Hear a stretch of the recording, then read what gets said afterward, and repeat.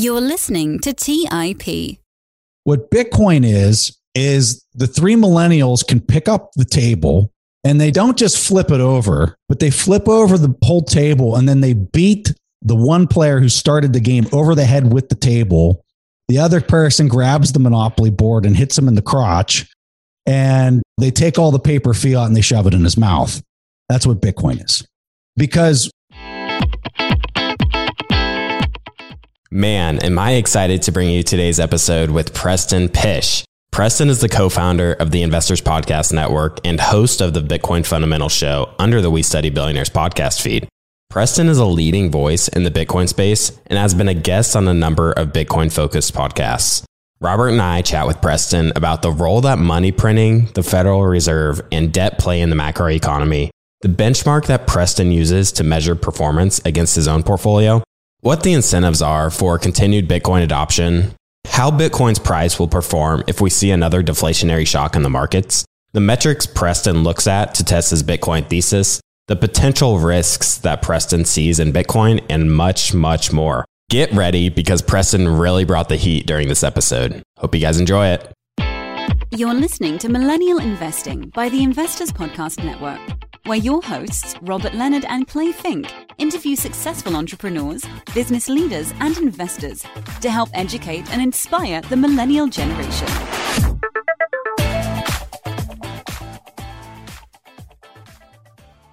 Welcome to the Millennial Investing Podcast. I'm your host, Clay Fink, and on today's episode, I'm joined by my co-host, Robert Leonard, and our guest, Preston Pysh. Preston, welcome to the show.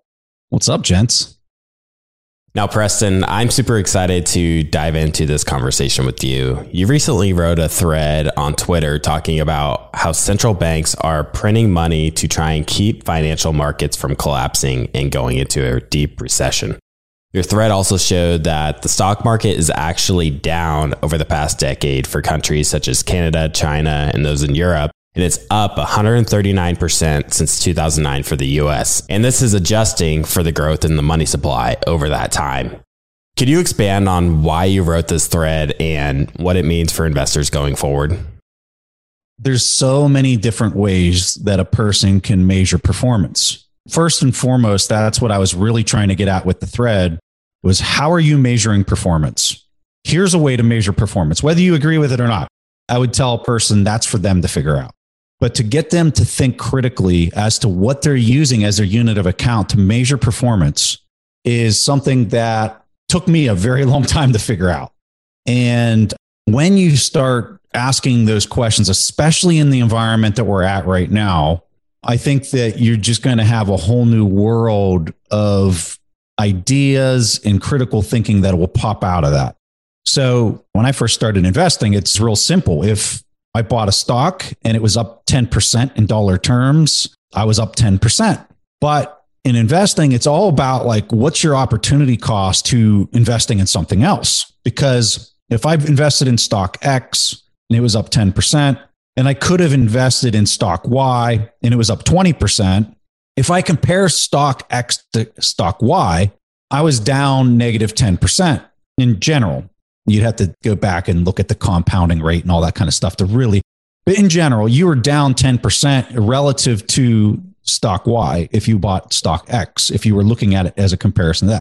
In dollar terms, if you're not accounting for a growth in the amount of dollars in the system, you were up 10% or 20%.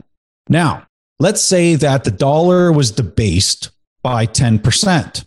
In dollar terms, stock X was up 0% and stock Y was up 10% after you adjust for the debasement rate of 10%. So when we say this word debasement, I think there's mass confusion over what that actually means. Because the term you typically hear is the term inflation. And people throw around this term inflation. And going back to my original example, you could say that stock Y was inflating by 10% relative to stock X. So the term inflation really gets confusing when you start throwing it out there, because when you talk about inflation, you're choosing to accept a government issued yield or rate that is increasing in price relative to no monetary adjustment that's being made. When you publish inflation this year and you publish inflation next year, you're not making any adjustments for an increase in the overall money supply. I would tell you that it's really difficult to even know what that adjustment is in the money supply itself, because you don't know how much credit's being constructed on top of the monetary baseline units that are being added into the system. And that's really what quote unquote money is. And I like to refer to it as currency opposed to money. So I bring this all up because everything is morphing and changing. And we're at a point in time where it's happening at an unprecedented rate, like we've never seen in any of our lifetime, any of our parents' lifetime, or our grandparents' lifetime for that matter. And when you get in a situation where it's being manipulated at the pace that it's being manipulated, people can fall into old habits and old belief structures that everything's like it's a calm pond, and the number of units in the pond, if you're measuring it in ounces or milliliters or whatever, is constant when it's nothing of the sort. And so this is really, really insanely important when you're talking about the idea of investing and outperforming the market, which is what our whole podcast network is about. It's like, how can you outperform the quote unquote market? So the question immediately turns to, well, what market are we talking about? Are we talking about the S&P 500? Are we talking about the NASDAQ? Are we talking about the Russell 2000? Because each one of those, I would argue today, or at least in the last 5 to 10 years, have had grossly different returns, like grossly. So when you really start pulling the thread on this idea and you really start to internalize it, you start to say everything becomes very definitional. It was like, well, what do you mean by market? What are you using as your market return? For me personally, a market return for me today is outperforming the NASDAQ. That's the benchmark for me personally. If I can't outperform the NASDAQ, well, then I'm doing something wrong. I'm underperforming the market. When we hit the end of 2021, I checked how the S&P 500 and the NASDAQ performed. Both the S&P 500 and the NASDAQ both had roughly a 27 or 28% return, excluding dividends. Definitely no easy task to beat those hurdle rates. And think about that. How many people out there today do you think had a 28% or better performance in 2021? And I'm not saying this to brag. I absolutely did, and by a lot. Now, for a person who would hear that, they would say, yeah, but you have enormous concentration risk. And that's true. It's 100% true. Now, I could get into a big, long argument on how, like, my portfolio from a non-operational standpoint is completely centralized, right? And it's highly focused. But if I would look at it, if you would capitalize equity that I own that is not that's operational, that is highly illiquid, I feel like I'm in a pretty balanced spot. And that's what I don't talk about ever on the show. And who knows what the valuation of that equity would be if I was forced into a position where I would sell it, right? And what percentage of that would make up my portfolio versus the Bitcoin portion of it. So I can make decisions that are very different than a person who's basically just investing from a non-operational standpoint. Because if you have a 9-to-5 job, that's pretty much what you're doing. You're just investing non-operationally. So that's an important thing for people to consider when they look at what I'm doing versus what maybe they should be doing and whatnot. Hey, Preston. When we talk about these concepts, we're talking about some relatively complex things, debasement, money supply, some rather complex economic concepts. And I think there's a lot of people who were still trying to get on the board of just investing in general, understanding what compounding is, understanding that the earlier you get started, the better it's going to be for you in 40 years. To be honest, I've talked to a lot of people that listen to the show, and a lot of people have no idea what any of these complex concepts are. So I'm wondering, are the days of investing passively in an index fund for the next 40 years, are those days gone? Do people need to kind of level up even more than what we're doing? And do they need to understand all of these concepts in depth like we do because we're so passionate about it? I think for a person who is listening to this and they're saying, I don't understand a word this guy just said, right? I'm trying to not. The whole purpose of Stand Up This Network was so that people could understand conversations. And when they turn on CNBC, it just didn't sound like a foreign language, right? Like sometimes you get away from your mission after you've been doing it so long and you understand why all this terminology is here. So what I would tell that person is they should probably be an index type person and invest in what it is that they feel like they know and understand as a majority of their portfolio until they start getting comfortable with the terminology. And it's just a knowledge thing. Like, you have to study this. If it's something you really just love to do, like, I really want to try to learn how to outperform the market like these greats. Well, you're just going to have to put in a lot of work. Even if you put in a lot of work, you still might not do it. Like, the odds are that you won't be able to do it. People need to start there. What if they don't want that though? What if they don't care that much? They just want to make sure that they get enough of the market return so they can be okay in 30 or 40 years.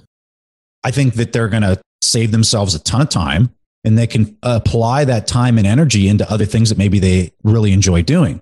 For me personally, I absolutely love this stuff. Like, when I'm not working and doing this is what I'm talking about. This is what I love to do, right?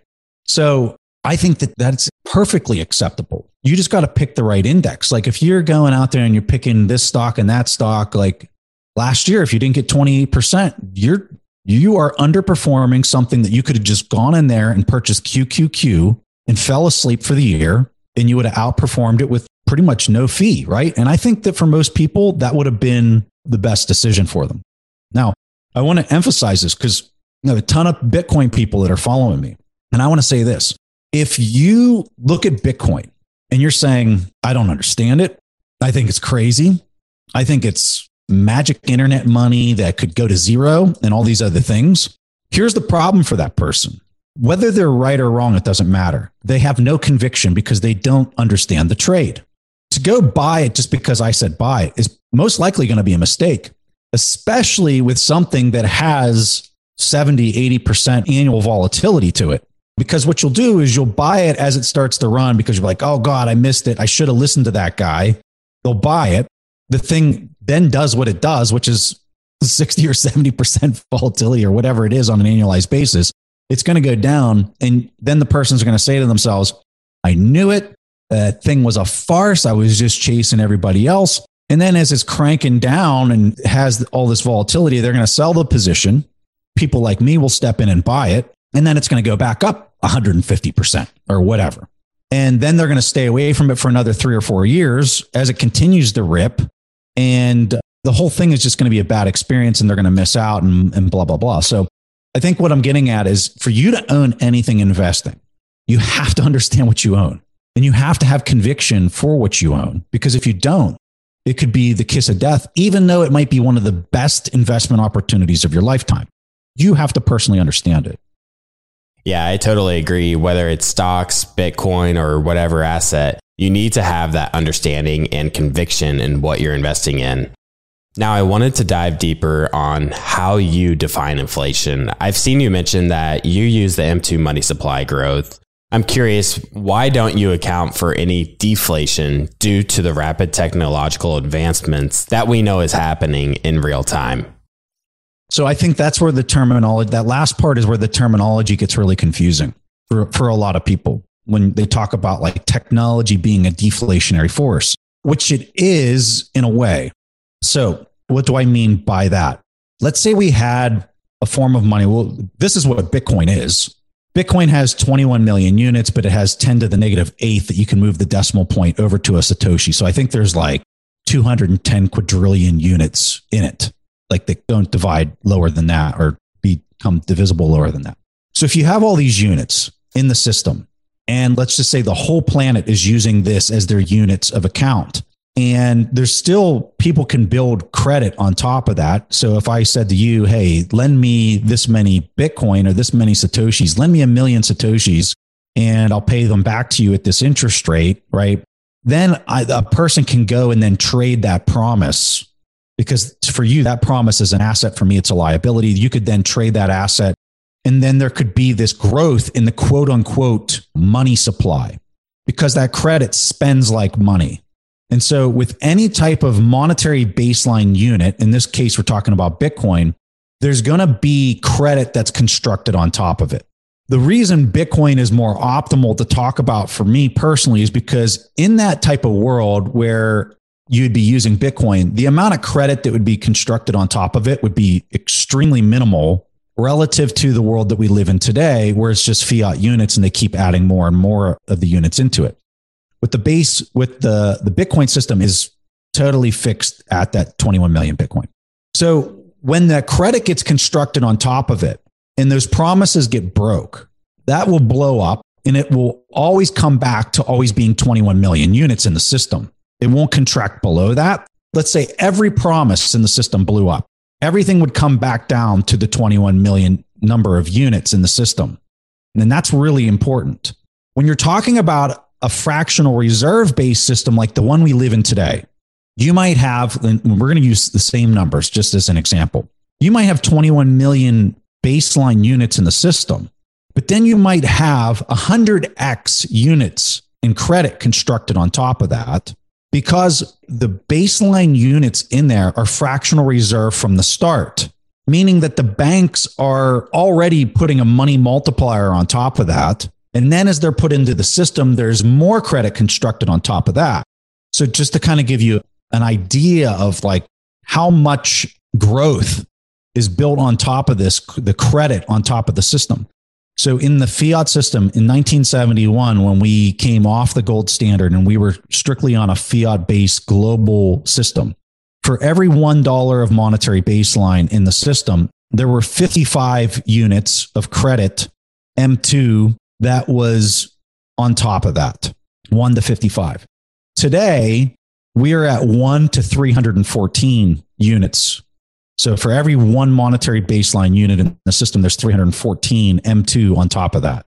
For a 6x growth just in the fractional reserve since 71.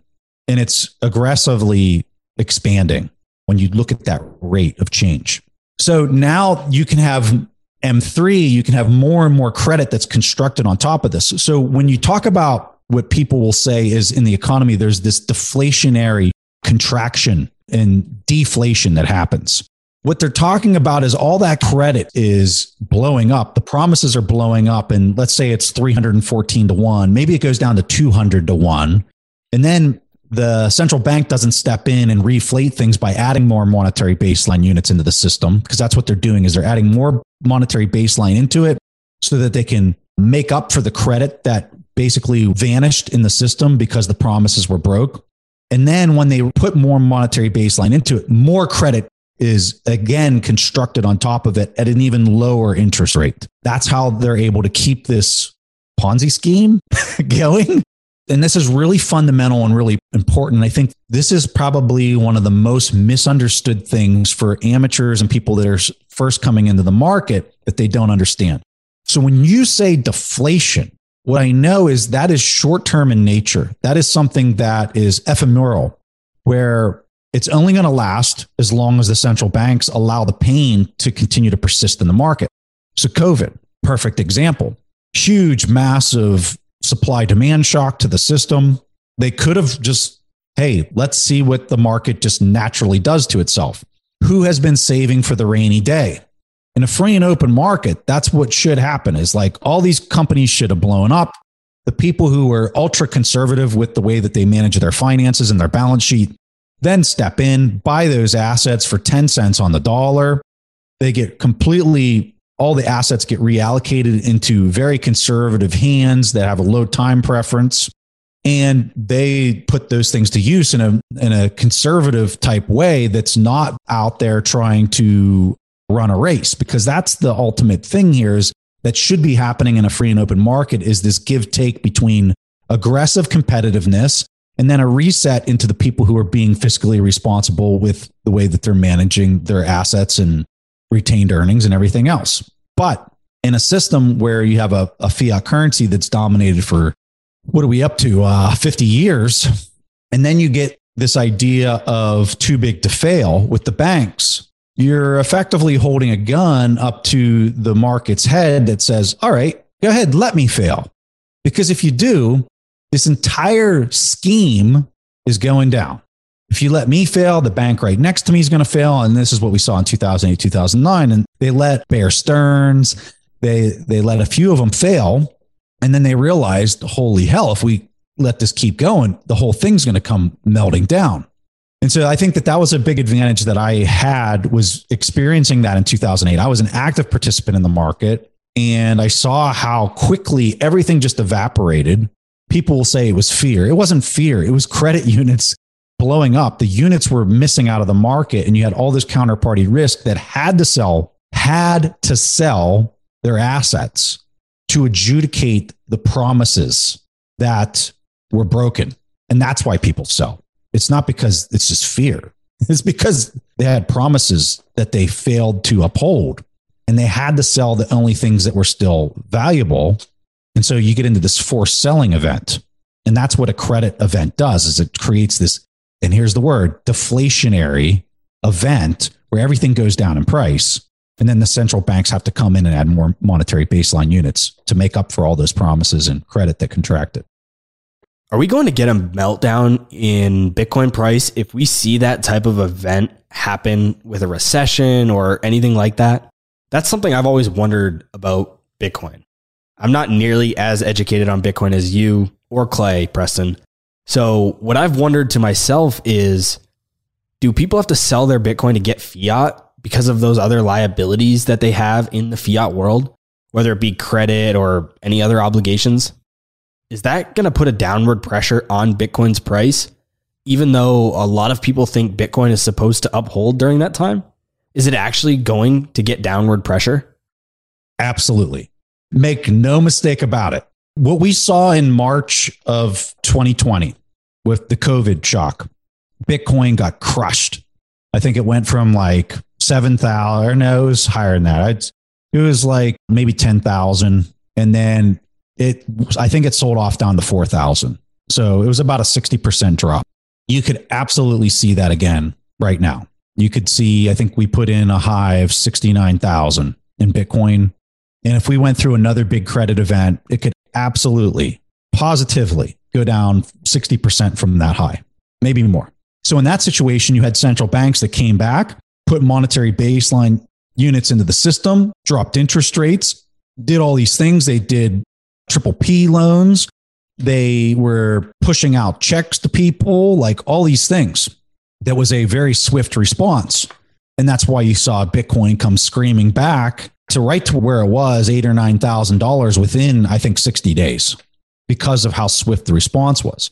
Now, if central banks would not have come in and put more units back into the system with the monetary baseline units that they put into the system and all the policies that they put in place, the price could have just stayed down there for quite a while. Because what that represents, when you see that happen, and you saw the same thing happen with gold, and you see it happen with gold every time there's been, go back to 2008, 2009. When you look at how gold performed into the crash, the third quarter of 2008, gold got punished. Go look at the charts. Got absolutely punished. Then from the fourth quarter, when they really started to reflate the economy into the middle of 2009, gold went on like 100% tear. Very similar to like what Bitcoin did in the second quarter of 2020. And so you're going to see that continue to play out. Now, I'm going to caveat this. That's going to keep playing out until the market cap size of Bitcoin starts to rival that of fiat currencies globally. So we're pretty far away from that. So is it not meant to be a safe haven? Is that correlation between the economy and the markets with Bitcoin's price not supposed to be a problem that Bitcoin is solving? Well, here's what you have to ask yourself. What is a safe haven during that type of event? Because there's one thing. Real estate, I like to think. Well, you might think that because it's not liquid, right? You think that because you're not being shown a market price 24 hours a day. But if you were seeing that, you would see that it's going down just like everything else.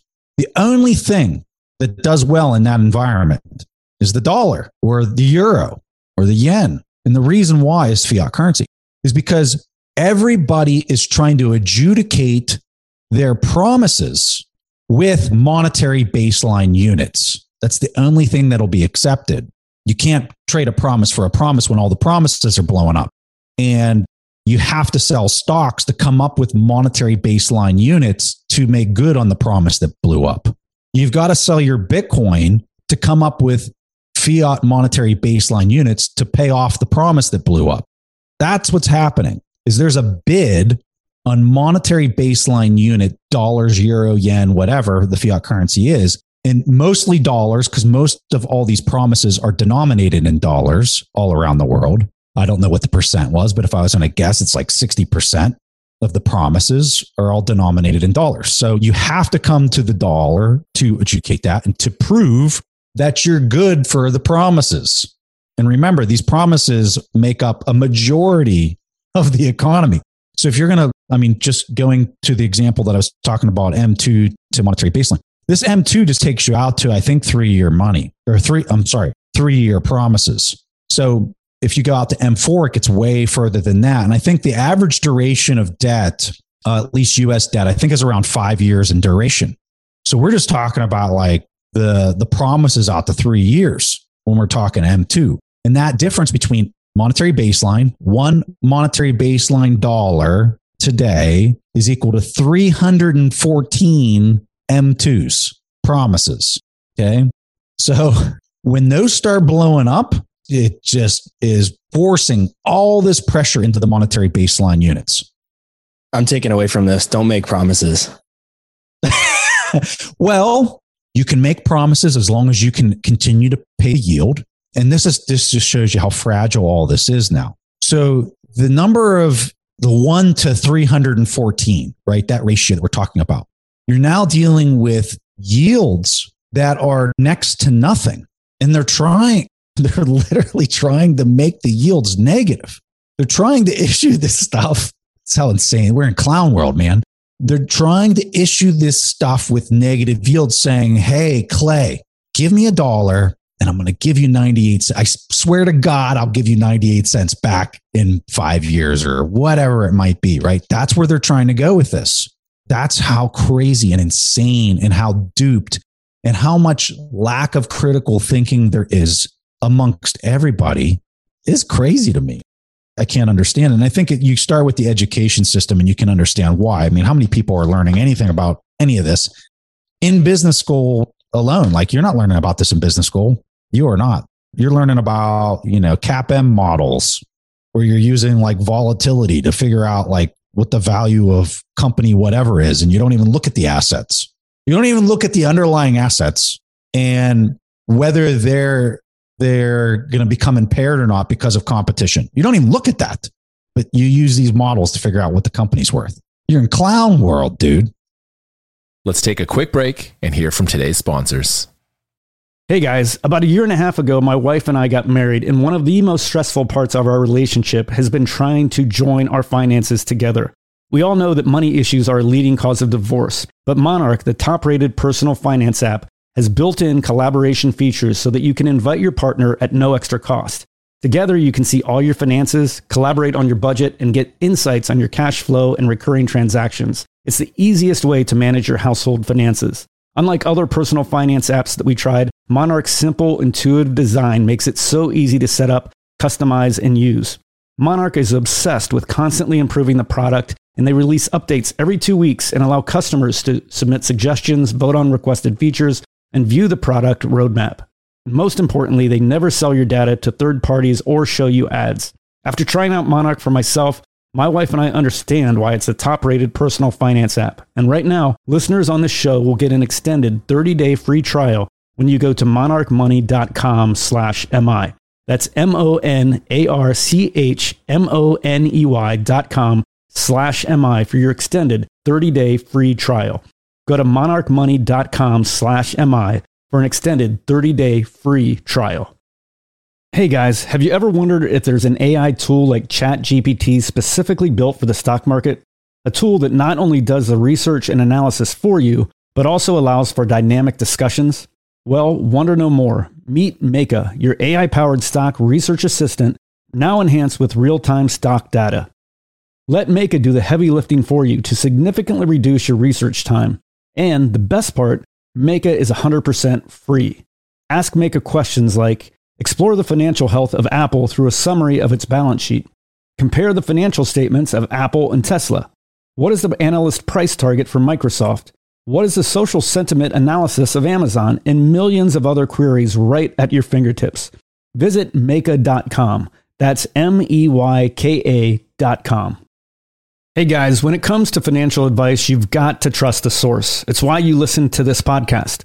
When I'm looking to upgrade my wallet, I turn to NerdWallet. Their expert team of nerds dives into the details to help you find smarter financial products. Before NerdWallet, I'd pay for vacations with whatever credit card was in my wallet. But I was missing out on miles I didn't even know I was leaving on the table. Now I've got a new card with more miles and more upgrades. What could future you do with more travel rewards? A hotel upgrade? Lounge access? A free flight to a bucket list destination? Wherever you go next, make it happen with a smarter travel credit card. Don't wait to make smart financial decisions. Compare and find smarter credit cards, savings accounts, and much more today at nerdwallet.com. NerdWallet, finance smarter. Check out nerdwallet.com and start making smarter financial decisions. As with all cards, credit is subject to lender approval and terms apply. All right, back to the show. I asked Jeff Booth in the previous episode about what the Fed has been saying recently, and I asked him if they'll be able to taper their asset purchases and raise interest rates. I'm assuming that you have a similar opinion as Jeff, that they won't actually be able to do this without things starting to fall apart, so to speak. I think that they're in a situation now where when you look at the bond yield curve, you're seeing, and pretty much to date, there's a couple situations where this isn't true, like Operation Twist, like 10 years ago or 8 years ago, where they went out on longer duration debt and they were manipulating that and they were buying it and causing the yields to come down and adjusting the yield curve. For all intents and purposes, they just control the overnight money rate so far. Get ready for it because they're coming for the rest of the curve. But so far, they only control the overnight money rate. And so what you're seeing in the open market is the rest of the yield curve is selling off, particularly 3-month money out to like 7-year money is selling off like crazy because of these quote unquote, and I use quotes, the inflation print of 6.8% that they're telling you. And so the market's just selling off like crazy. And here's the Feds literally sitting on their hands at 0%. And the market's looking at them like, are you guys going to do something? Because if you don't raise rates, what the hell are you going to do next time it throws a deflationary fit and all the promises blow up? What are you going to do then? And so the Fed's like trying to keep the rates at 0, but act like they're raising them. And so that's why they're messaging like, Clay, why message? Just do it. Just raise the rates, right? Why do I have to tell you, oh, in 6 months from now, I'm going to raise the rates? Why not just do it? It's because they're trying to do both things at the same time. And they can't do both things at the same time. And it's as short-sighted can get. But let me tell you, if I was Jerome Powell and I was just trying to keep things stable, as stable as they could be, probably be doing the same thing, man. I don't know what else you could do. You'd have to do what he's doing. What are his incentives? I think I truly think that his incentives are just stability of the system. And so the problem you run into is anytime you manipulate a system, there will be a price paid for the manipulation. If you manipulate something over the very long term, it might appear like you have control of it, but eventually it's going to slip away, and it's going to slip away in a spectacular kind of way because you have forced it to remain inside of a cage for so long. And that's pretty much what's taken place here. So like, when does this thing come to a head? Well, it comes to a head when you keep getting CPI prints that are trending towards double digits in the gauge that you're measuring, which I would tell you, if you're using M2, you've been there for a while, and the interest rates are trending in the exact opposite direction. Because there comes a point in time where the market says, we're being lied to here. How can the 10-year treasury be below 1%, which it's not right now, but it's going to go back there. It's going to go back there. And I think your CPI numbers are going to keep going higher. This is important. I don't think they're going higher maybe for the next year, but after the next deflationary fit, they're going to probably go double digits. So this is me. I have no idea. I'm not an expert on how the forecasting CPI numbers, right? But my intuition tells me that 6.8 might have been probably the high for this current mini cycle that we're in. And when they step in and they replenish the monetary baseline units after the next deflationary fit, they're going to step in in spectacular fashion. And I think you're going to see CPI numbers that will exceed double digits at that point. And it's going to be combined with bond yields. The 10-year will be under 1%. The 30-year will probably be trying to press down to 1%, 100 basis points. And I think that's going to be a moment in time where the market just says, this is not trending in the right, and it's going to really spook. It's going to scare the hell out of people with massive amounts of buying power, because they're going to realize what's happening, I think, at that point. Honestly, I think that the next deflationary fit, I think, can definitely happen within the next 12 months. I think that could happen. Now, whether it will or not, I have no idea, but it would not surprise me in the least bit if it happened in the coming 12 months. And you might ask, well, why would you say something? I'm just looking at the bond yield curve, and I'm looking at when it would go flat or start to invert itself. And based on the trends, and these trends can change, right? Like tomorrow they could demonstrate that it's changing or whatever. But those trends are showing to me that, like, in the summer to maybe in the fall months, that you're going to be a kind of a flat bond yield curve, or maybe even an inverted bond yield curve. And if that's true, that's typically when the markets start throwing deflationary fits. I wanted to talk a little bit more about incentives and game theory. What do you believe are the incentives for the continued adoption of Bitcoin? There's a lot of different factors when you get into the incentive structure of Bitcoin of why it just keeps on growing in market cap, even though it's happening with a lot of volatility. When you look at it on a long time horizon, the value just keeps appreciating.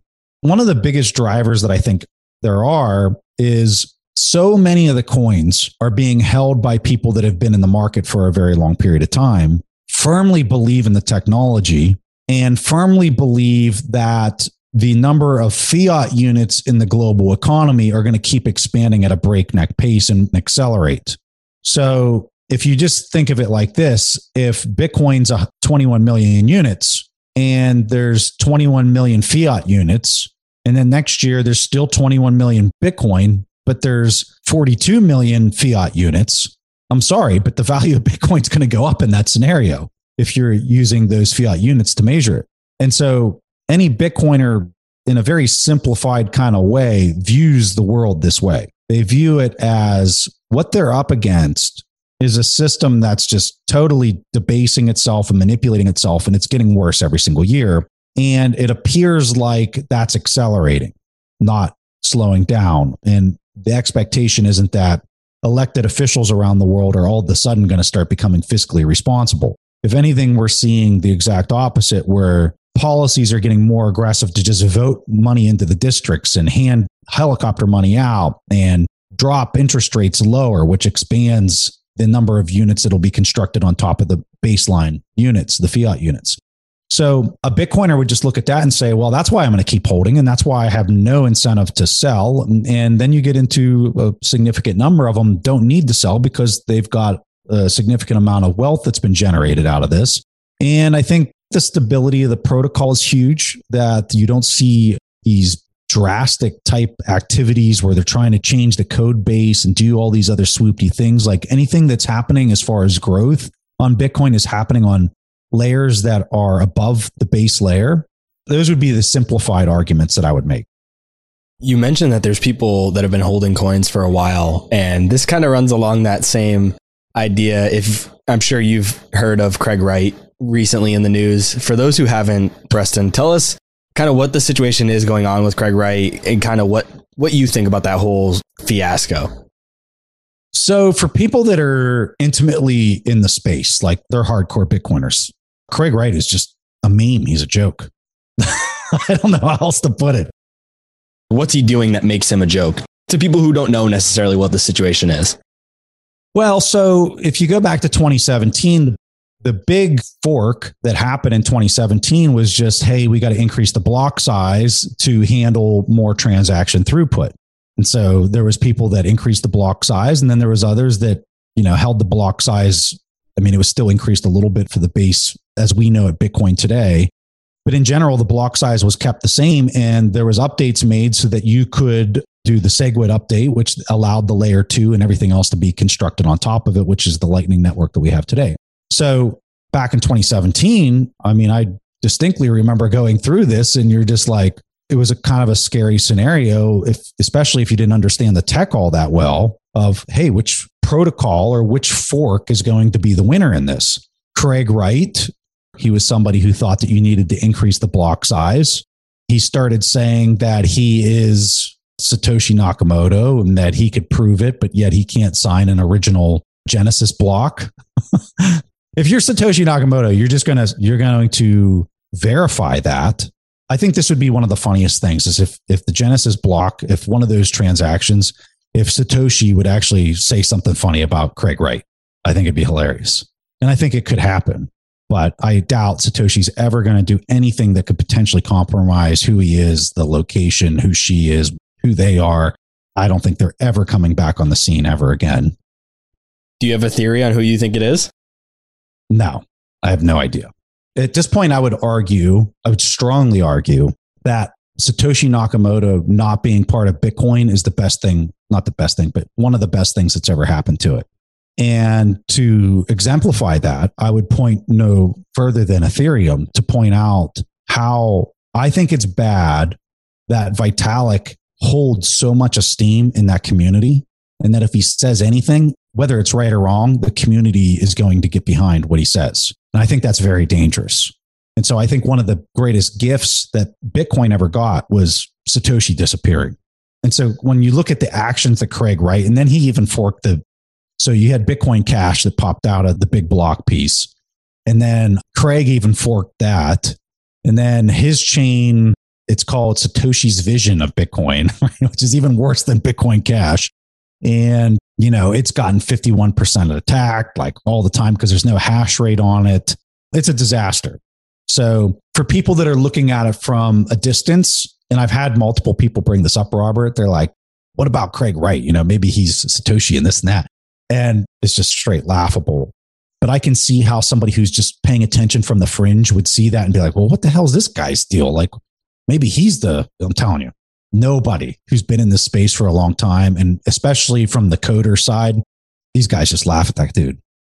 Yeah, from the articles that I read, I didn't think he was Satoshi by any way, but it's definitely been an interesting development that I've seen come across my feed a bit. There was a theory, I don't know if I'd call it a conspiracy, but there was a theory about a gentleman, I can't think of his name right now, his name is slipping my mind, but he had ALS and he passed, and there was a lot of people who thought that he was Satoshi. And that theory that I heard about, it was really fascinating and kind of convincing, to be honest. Yeah, might be. I think at this point, we're so far down the path of how much it has grown, especially when you get into like the Lightning Network on the layer 2 and things like that, that it's fun for people to try to figure out who it is because it's kind of a mystery kind of thing that I think really sucks and captures attention. But from a building and moving the football forward, it's just not important. And just not something that most people in the community really spend much time or energy thinking about. When I bring up Bitcoin, a lot of times I'll get asked who the creator is. Then they'll be like, well, if we don't know who it is, then it sounds like a scam. Yeah. And for that person to say, well, who invented the internet? Right? I don't think most people would tell you the name of the person. You don't need to know. You can audit every line of code in it, which I think is important. I run a full node and I audit every single block that gets minted. And that's what's important is that anybody can do that from anywhere as they're doing an onion wrapped encrypted connection to the network. So even your internet service provider has no clue that you're auditing the blockchain. Let's take a quick break and hear from today's sponsors. Do you guys ever feel overwhelmed with all that's going on in the markets and feel like you just can't keep up with the day-to-day news headlines? Today's show sponsor, Yahoo Finance, is my go-to solution to keeping up with today's top news and stay informed with what is happening globally. With Yahoo Finance, I'm able to see the biggest trends and biggest movers in the stock market, what is happening with interest rates, major geopolitical events, and much more. If it wasn't for Yahoo Finance, I would have no idea that Tesla is laying off 10% of their staff or why iPhone shipments are down 9% year over year.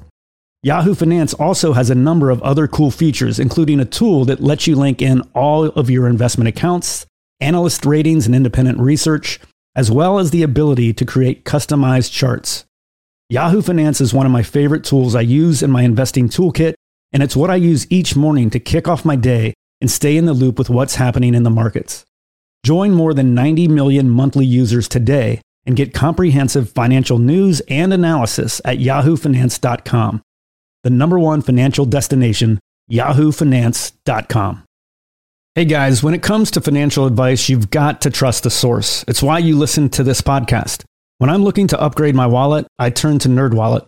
Their expert team of nerds dives into the details to help you find smarter financial products. Before NerdWallet, I'd pay for vacations with whatever credit card was in my wallet. But I was missing out on miles I didn't even know I was leaving on the table. Now I've got a new card with more miles and more upgrades. What could future you do with more travel rewards? A hotel upgrade? Lounge access? A free flight to a bucket list destination? Wherever you go next, make it happen with a smarter travel credit card. Don't wait to make smart financial decisions. Compare and find smarter credit cards, savings accounts, and much more today at nerdwallet.com. NerdWallet, finance smarter. Check out nerdwallet.com and start making smarter financial decisions. As with all cards, credit is subject to lender approval and terms apply.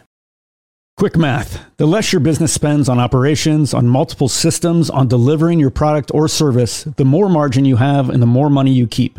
But with higher expenses on materials, employees, distribution, and borrowing, everything costs more. So to reduce costs and headaches, smart businesses are graduating to NetSuite by Oracle. NetSuite is the number one cloud financial system bringing accounting, financial management, inventory, HR into one platform and one source of truth. With NetSuite, you reduce IT costs because NetSuite lives in the cloud with no hardware required, accessed from anywhere. You cut the cost of maintaining multiple systems because you've got one unified business management suite. You improve efficiency by bringing all your major business processes into one platform, slashing manual tasks and errors. Over 37,000 companies have already made the move. So do the math. See how you'll profit with NetSuite. Everything seems to be more expensive these days. I've noticed this at my own businesses that I've run. You'd be wise to find proven ways to cut costs and boost performance at the same time. By popular demand, NetSuite has extended its one-of-a-kind flexible financing program for a few more weeks. Head to netsuite.com/MI. netsuite.com/MI. That's netsuite.com/MI. All right, back to the show. What are the most important metrics that you review to test your Bitcoin thesis over time? Are you looking at adoption at all? Are you looking at the hash rate, or what are you looking at? Yeah, there's a few things. Have you ever seen this chart where the price is going in a circle kind of around, and it's broken up? Each quarter on that chart is a year. And when you look at it, the price just keeps circling out and it never intersects a previous portion on the chart. For me, this is a pretty important chart because what it's demonstrating is Bitcoin has gone through a full cycle. For people that aren't familiar, Bitcoin has this 4-year halving cycle where it gets basically the monetary policy where you talk about quantitative easing. I would describe this as quantitative tightening, where the monetary supply, the amount of issuance is getting tighter and tighter. It's still debasing out to 21 million, but the rate at debasement is getting tighter and tighter.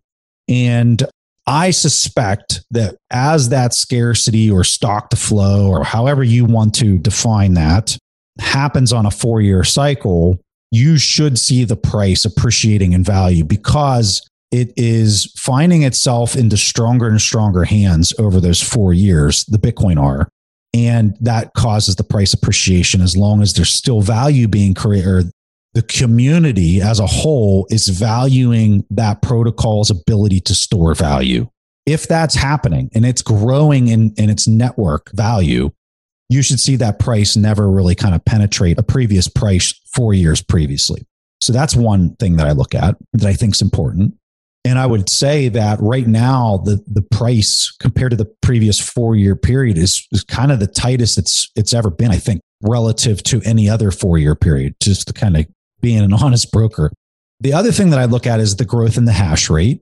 So the miners have to have an incentive to continue to mint blocks. And as long as they're continuing to mint blocks and more miners are showing up on the scene in order to perform that work to secure the network, that demonstrates to me that they find value and they have an incentive. The incentive structure is aligned to keep bringing them into the market in order to secure the protocol. So I think that's really important. So this past year, we basically had I would call it an attack from the Chinese government, where they told, this used to be one of the biggest gripes against Bitcoin, is that the hashing was 50% of it was located in China, and that posed a threat. A lot of people in the community, myself included, said that it wasn't a threat. We were obviously right, because they turned off 50% of the hash power this past year, and the network didn't miss a beat. Some of the blocks for probably about a month and a half were a little bit slower, but Bitcoin has what's called a 2-week difficulty adjustment built into it that just automatically adjusted every 2.5 weeks. And then it made another adjustment. And after 3 of those difficulty adjustments, everything was functioning as it was designed. And those mining rigs migrated to other geographic areas. A lot of them came here to the United States, which I think strategically for the United States was a massive win,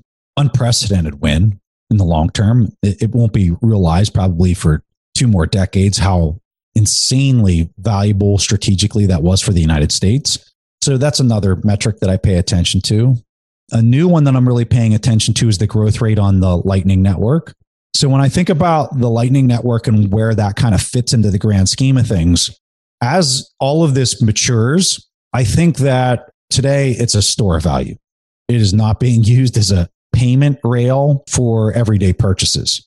I think you're starting to see it used as immediate clearance into stable coins, which is going to be the next really big step for Bitcoin, which is you're going to see the Lightning Network being used to send value across international borders into stable coins, which will be immediately swapped, and people won't even realize that the Bitcoin rails were being used because how low the transaction fees are and how instantaneous it is on Lightning.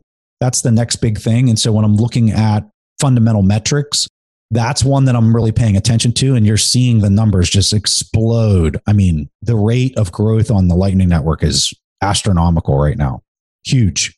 I mean, I think El Salvador was a major part of the impetus for why that's really taken off. And I think that it's going to continue to take off as people are seeing the whole Jack Mallers piece that he's doing with Strike. And that's just one application, I think, that is being used on top of Lightning. But so I'm paying attention to that and the growth rate of that. And it all just looks extremely healthy.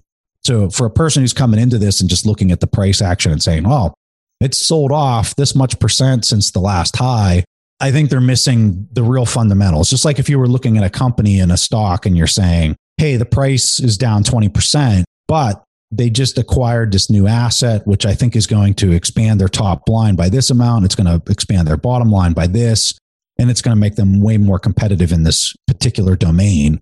That's how real investors make their money, is they're looking at things from that lens while the rest of the market might be penalizing the price or whatever. I recall listening to your mastermind episode on We Study Billionaires back in the first half of 2020. Bitcoin at the time was trading around $7,000. And your investment pick was obviously Bitcoin at that time in that episode. And you predicted that we would see a $20,000 Bitcoin at the end of 2020 and $100,000 at the end of 2021. And Bitcoin did hit that first target, but not the second. Would you say that the reason it didn't hit that second target is because of China's ban on Bitcoin mining?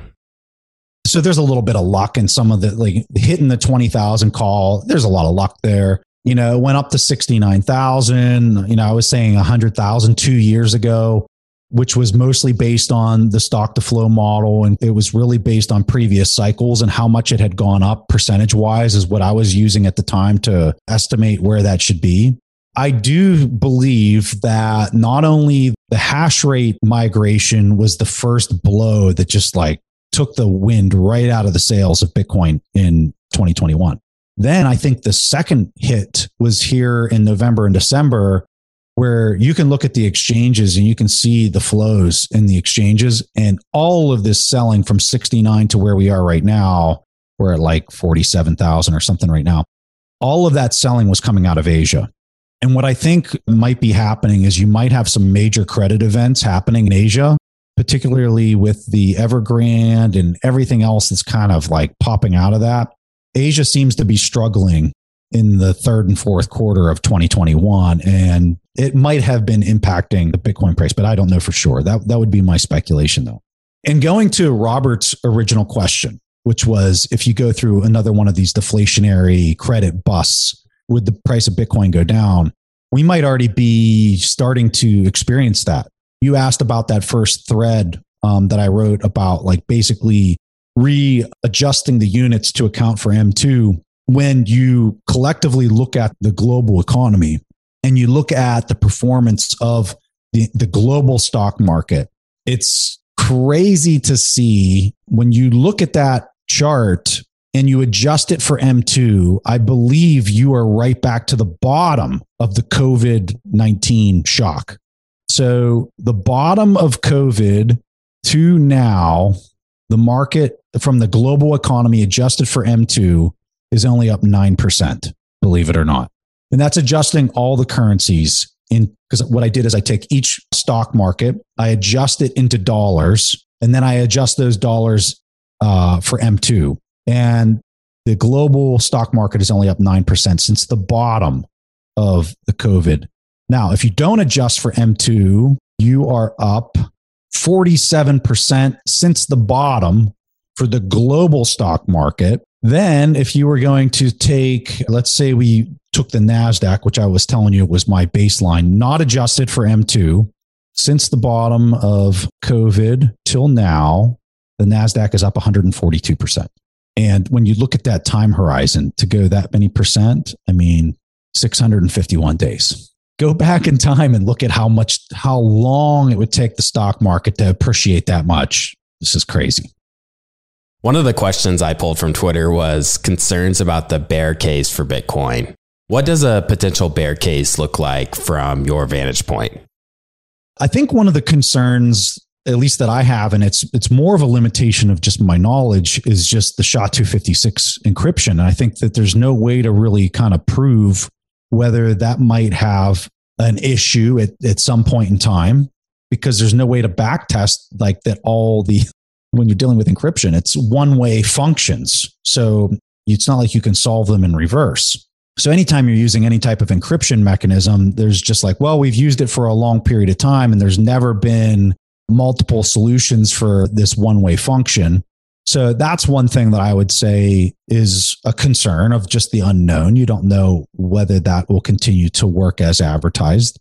For the other types of protocols, like I think one of the concerns is really kind of the founder or centralized influence having an impact. You could argue that there's concerns whether proof of work will continue to get by the ESG policymakers, which seems to be a huge political narrative that's being pushed from the highest levels on a global scale. That's one of the things I will say that kind of surprised me in 2021. I expected that to be a way bigger issue. And here, at least in the United States, it seemed to be like actually surprisingly well accepted. States like Texas and Wyoming and others are actually passing laws to make it to promote it and to incentivize it. And then earlier, about in the middle of 2021, there was a lot of policy discussion at the federal level where even the White House was coming out with like very pro proof of work. And actually it was very strange. It was not what I was expecting out of the policymakers. I was expecting a huge fight there, and we kind of actually got the exact opposite. But let's just say that you get a new administration. There's another risk. You could have a new administration come in and be very difficult in this area and be very pro US dollar, which could pose a threat to the United States. But as far as like posing a threat to Bitcoin doing what it's going to do, I don't see it has like any type of effect, whether one country or 10 countries or 20 countries try to come up with policies to ban it, because there's going to be countries that find the value in it. And like the El Salvadors of the world, they're going to continue to promote whatever they can with it. And those units and the mining rigs and everything else is just going to flow into that domain. And good luck competing with them. You're going to have every person with foreign capital trying to get in there. And so that's the part that's going to make this really hard for anybody to have a long-lasting ban or preventing it. I mean, you saw India, they said they banned it, then they reversed their position. And there's reasons why they're reversing their positions. That was a little bit of a pro spin there at the end. Sorry about that. So with all this talk about the Lightning Network, and you mentioned Jack Mallers, I have been pretty public about my biggest position in equities market being Square. And some people have come to me and asked, what do you think Bitcoin's going to do to Square? What do you think the Lightning Network does? What do you think what Jack Mallers is doing in Strike and just any really fintech organization like Square, whether it be PayPal or Visa or MasterCard? How are these types of companies going to fare? So I'm curious, Preston, from your perspective, how are these companies going to do from a competitive standpoint against what Bitcoin's offering? Bitcoin is going to eat into a lot of financial service, period. How much is really the question. And that's really hard for me to be able to really kind of understand how much. When I look at Square, who would be best positioned to endure this and who would be like worst positioned to endure this? When I look at Square, like they're leading the charge, like way out in front compared to everybody else. And as you guys study these tech companies, like if you're not cannibalizing yourself, somebody else is going to do it to you. And so I see Square upholding those ethos probably better than anybody else, where they're like, hey, if this means we're going to cannibalize ourselves, so be it.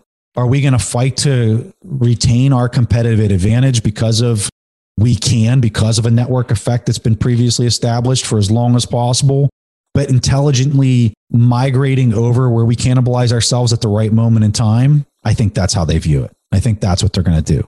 Now, what that means to their bottom line and what that means to like when this will happen, Robert, I have no idea.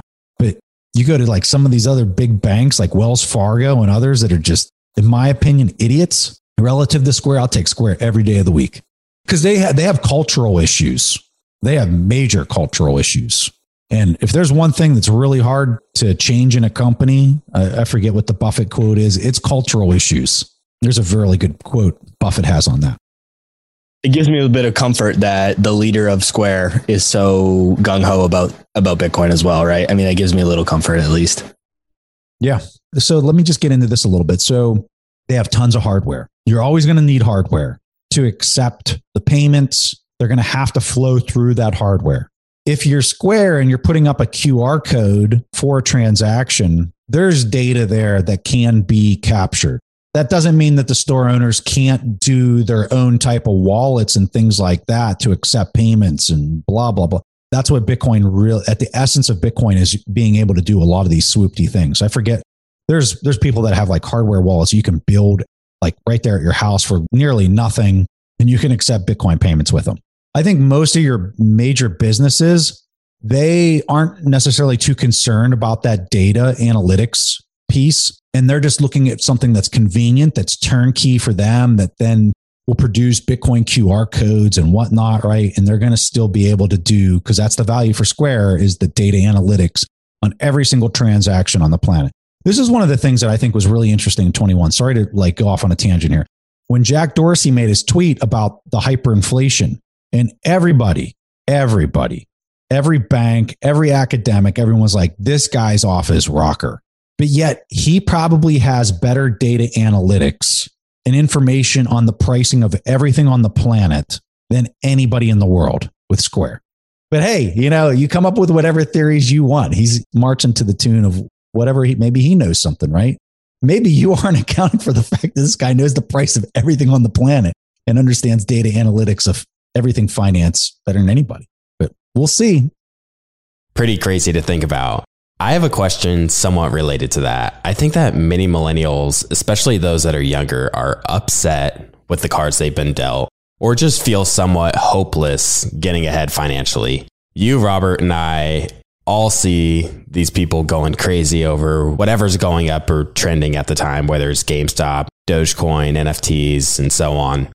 With that said, I've heard you say that now is an extremely exciting time to be alive. I'd like to ask you why you believe that to be the case and what millennials can do to capitalize on the opportunities that are out there today. If you're under like the age of 40, you've been so screwed, in my opinion, unprecedentedly screwed. And what I mean by that is when you look at the ownership of the equity in the world, it is consolidated into the hands of the few. I love using a Monopoly example because it's something that everybody can understand. If we were playing Monopoly, there's one player on the board. He already owns all the property, and There's a couple dollars sitting in front of the other 3 players' seats. There's nobody sitting in the seats. And the millennials were asked to come up and play the game with a couple dollars in front of them. And all the equity is already owned by the one other player. And the bank is adding more money into the board, but the way they're doing it is they're giving it to the player that already owns all the equity. In exchange for some of their equity, they're giving them more cash. And let's just say that the other 3 players had one property on the board. And the 4th player, the person who's already sitting at the table, who's sitting on quote unquote all the equity, is getting more cash from selling a few of those properties, which are getting clawed off the board. That equity is not being offered back up to anybody. The bank is then taking that equity and putting it in the board's container. That one player who owns all the equity is going to those 3 players, those 3 millennials that just started playing the game with no money in one property, and saying, hey, I'll pay you whatever price just for that one equity that you own. Meanwhile, you're going around the board. Every time you roll the die, you're landing on someone else's property, and it's taking the $3 that you have left in the game. This is the life of the millennial. If I was going to tell you why I'm so excited about Bitcoin, what Bitcoin is the 3 millennials can pick up the table, and they don't just flip it over, but they flip over the whole table, and then they beat the one player who started the game over the head with the table. The other person grabs the Monopoly board and hits him in the crotch, and they take all the paper fiat and they shove it in his mouth. That's what Bitcoin is. Because it's a system that removes the vicinity to the money printer for the few participants that hold all the equity who aren't allowed to fail. They're just going to continue to get bailed out because that's the current system. They're too big to fail. The ownership of the equity has been completely consolidated. All the wealth, quote unquote, wealth in the world is in the hands of very few people. And so how can you play that game? People listening to this thought about their current situation. How many of them actually own the company that they work for? They're working for somebody else. Then you think about, okay, well, let me think about this company that I work for. How big is it? Okay, I work for, let's just say you work for, I don't know, name the company. You can almost name any company. All right, Walmart, huge, massive. Name another one that's not that big. And then you have to ask yourself, well, who owns their equity? And when you start pulling on that thread, that equity is probably owned by some massive conglomerate. And then if it's a public company and you start saying, well, who owns that? BlackRock, Vanguard. The equity is controlled and owned by these massive, massive $1 trillion in assets under management organizations. You know, this isn't something that's taught in school. This isn't something that people critically think about. What they think about is, I just got paid this amount, and it feels like I can't even buy what I used to buy yesterday because their buying power is getting debased.